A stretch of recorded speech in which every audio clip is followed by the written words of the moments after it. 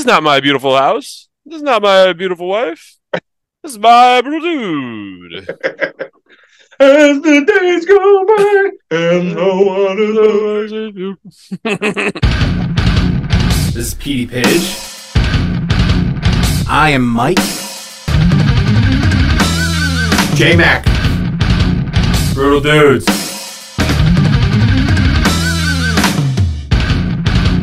That's a good one. I like that. I've listened to some of his like other shit, like the after Talking Heads and solo stuff. He's a weird dude, man. He's got some like Talking Heads kick ass though. Yeah. I'm sorry, they are fucking. I used to first. They're one of those bands that I just never knew how many good songs that I liked by them. Like I didn't know they were Psycho Killer for years, and I love that song. Yeah, my dad used to sing it in the car all the time, and I was like, I love this song. And then I found out it was Talking Heads. I'm like, what else is the Talking Heads singing? I was like, they sing As the Days Go By? That's such a great song. Mm-hmm. And then like a million other ones. Like, did you ever hear the one about where he wishes that, it's such a good, I can't think of the name of it. He wishes that, so it's supposed to be set in like the future, like an apocalyptic future, where all the plants take over and everything is like natural again. And he misses shopping malls and like fast food. It's literally talking about how much he misses it. Yeah, it's a great song. I think it's called Long for the Flowers.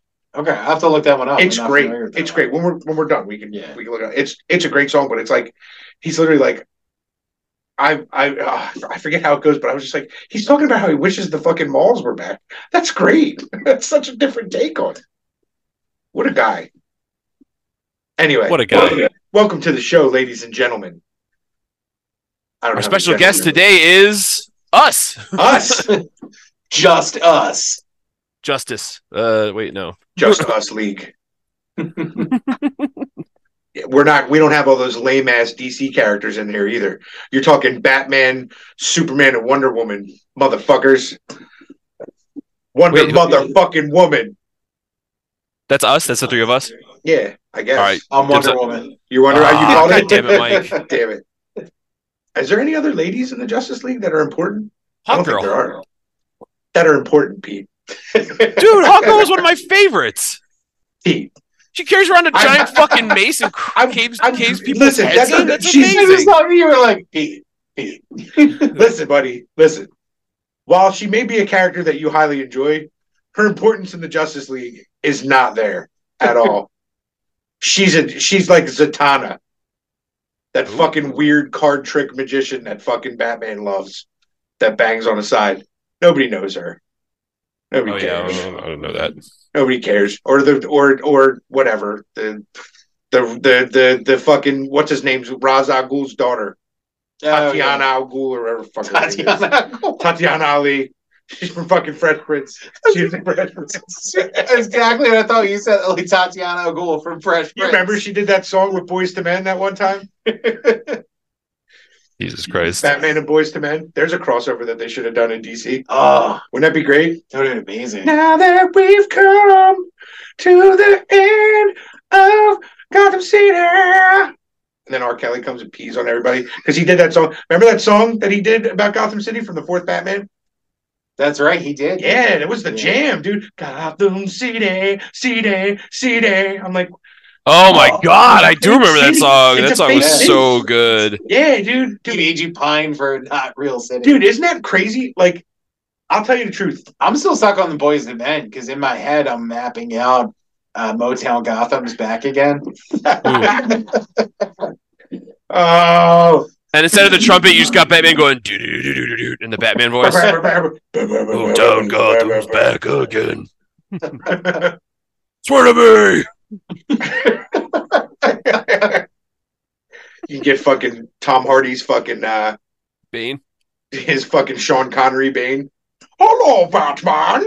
Every time I watch that, I'm still like, what the fuck is happening? I love Tom Hardy, and I gotta tell you, I was there when they filmed that movie. I was on set.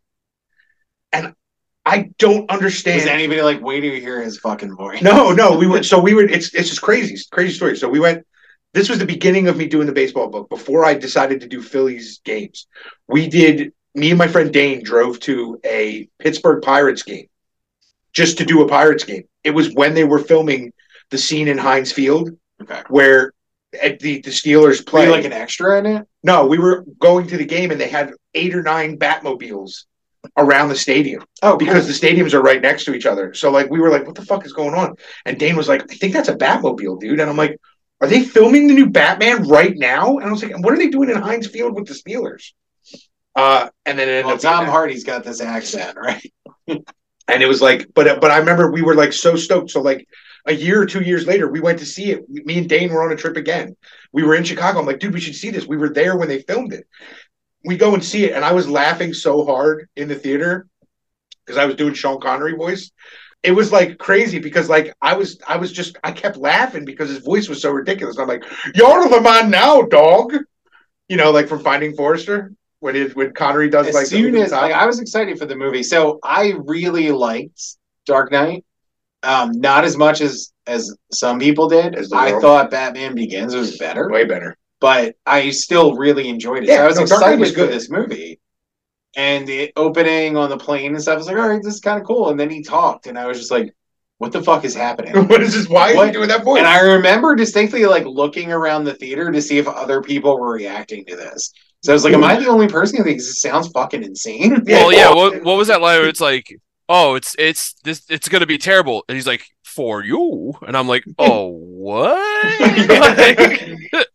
It's the new Zoo review coming right at you. I was just like, what the fuck is this dude doing? I love Tom Hardy, but I was like, I don't understand the motivation to do the voice like that. Yeah. On top of the movie itself was just so stupid. Yeah. Oh, the movie's bad. Oh, Batman Batman is this fucking crime-stopping destroyer of fucking worlds. Needs a fucking electronic knee brace to just do what medical science couldn't do. The movie sucks. The movie sucked. What they should have done is they should have done. And here, I'm going to really make friends now. I'm going to throw out, I think Christopher Nolan's movies have been kind of garbage for a while now. Yeah. I didn't see Inception. Interstellar was okay. I liked Inception. I really liked Inception. I think I saw Inception twice in theaters. I really Tom do that Hardy's with in movies. that, not doing a stupid voice. I didn't see Inception still because I'm afraid it's going to confuse me. And like, to be honest with you, it's nice every once in a while to watch a movie that you have to think about. But I feel like anymore, every Christopher Nolan movie makes you have to think on like a different plane of existence. And it's just too much for me. Like, whatever happened to Ghostbusters? Or like Spaced Invaders, or like Stop or My Mom Will Shoot.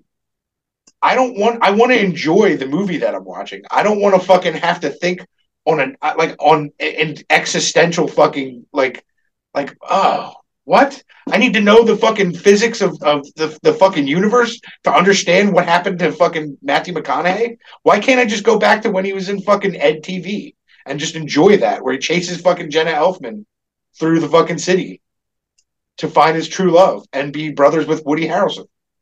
I mean, there are still movies like that out there. Like, yeah, but they're not as much. Like, everyone's trying to make a thoughtful fucking movie, and I'm like, stop. And I think that people are looking for that in the wrong places too. Yeah, I saw a bunch of negative reviews of Winnie the Pooh, Blood and Honey. Yeah.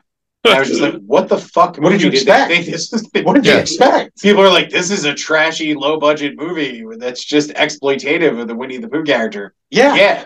Yeah. What did you think? This was going to be about Winnie the Pooh's oppression in the fucking 100-acre wood? What the for all fuck those did years? you think this movie was going to be? You to want an origin story where you find out why Winnie was banished to be a stuffed bear in a fucking fake magical forest? Did you think this was going to be a surprise Marvel Cinematic Universe movie? Like, what the fuck did you think was going to happen? What did you want, a World War II brother fucking flick? Oh my god, the 1,000-acre wood see you.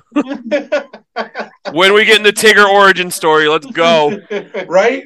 Or fucking or fucking Band of Brothers, Tigger, Winnie, and Piglet.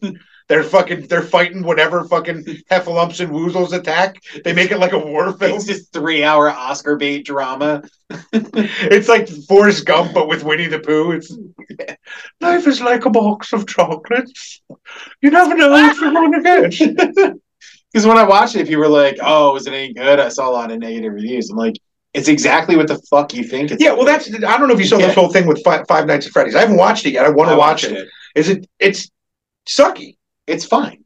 It's about a fucking Chuck E. Cheese ripoff that the fucking things come alive and destroy you. It's a PG-13 movie based off a mobile phone game. Yeah. What did you expect it was going to be? It's exactly what you think that's going to be. There's another, what was it called that I just watched? Werewolves Within. Oh, yeah. That was good. Yeah. But it was based on a mobile phone game. Yeah. And I'm like, this is, but everyone's like, oh, this movie is better. And I'm like, dude, I don't need it to be the fucking, I'll tell you the truth. I watched The Wolfman with Benicio del Toro. Pete, I believe you were with me when we went to see this with my dad, weren't you? No, I didn't see that one. No, okay. Maybe that was my friend Matt. We might have went. I heard it was a lot of like Matt fell chatting. asleep. Yeah. I heard it was a lot of talking in that one. It was terrible. Yeah, it's a letdown. It's terrible. It's not, I wouldn't say terrible, but it's boring at parts. Boring as shit. And it should not be. There's one good scene, and you don't even see him actually fucking ravage someone. Mm-hmm. You just see the aftermath of the dead body gore. And it's like, it almost cheapens the gore because you don't get to see it happen. You just see like body parts strewn everywhere. And I'm like, what is this, Jurassic Park? I just see Sam Jackson's fucking arm pop out of the fucking fence. Did you watch Lego Jurassic Park? No. I did. That's a thing? Piglet. Yeah. Piglet. Came out last week, I think. Piglet. Streaming. Piglet, turn out the lights. It went right to streaming? Yeah, it was made for that. It's a retelling of the original Jurassic Park, just from Jeff Goldblum's character's perspective in Legos. It's very funny. Did Jeff Goldblum do the voice? I don't believe so. No. Boo. Which was a letdown. But listen up, fellas. Don't move. He can't see if you don't move. What's really fun? What's really interesting about it, and Jen pointed out when we were watching it, is I think it's like 45 minutes or 50 minutes long or something. And it, with the exception, there's like one scene they don't touch on. It's what happens to Samuel L. Jackson's character is not in there, but other than that, every major plot point from the 2.5-hour Jurassic Park is in this 45-minute special. That's impressive. Yeah, and it has the wraparound of the Jeff Goldblum character talking about how great he is and all that stuff. So really, it's like 30 minutes of retelling Jurassic Park, and they hit the whole movie. Like every famous scene, there's no real like gaps in the plot either, because it just, what sucks about the Jeff Goldblum thing is his character is in it and then just kind of disappears. Right. Because they just don't hit on that. So that part kind of sucks. But I mean, otherwise, like the whole movie fit in there, which makes me really go back and question the writing of the Jurassic Park script. Like, that was really padded out. Well, it was Michael Crichton, though. Yeah. And he wrote the book, too. So sure. They cut out a lot of parts of the book from the book that were great. Like I just feel more like the movie obviously had some padding in there. Oh, yeah. They could have. Well, dude, Hammond, in the book, Hammond dies. Spoiler alert. I did. Wow. So how dare you fucking spoil a 22-year-old? I don't know. I'm just fucking. The compsognathus. It's the scene from basically how he dies is, I don't know if you remember, it's the dude that was in Big Lebowski that's in the second movie. Mm. I fuck you, Lebowski. I fuck you. That guy? That's not what he says in Jurassic Park. That's not what he says in Jurassic Park. Maybe. You're going to have to watch the movie. Director's cut. Yeah, right. I fuck you, Raptors. I fuck you. Fuck you, Raptors. I fuck you. We believe in nothing. But the compies eat him. Yeah. And it's like, they eat Hammond. And it's like, they were originally going to put that in the movie. This is like a behind the scenes thing. And everyone was like, we can't kill Richard Attenborough that way on screen. The guy was in the remake of Miracle on 34th Street. Children will fucking run from this movie screaming for the wrong reasons. You can't kill him in this movie. He thinks you're Santa Claus.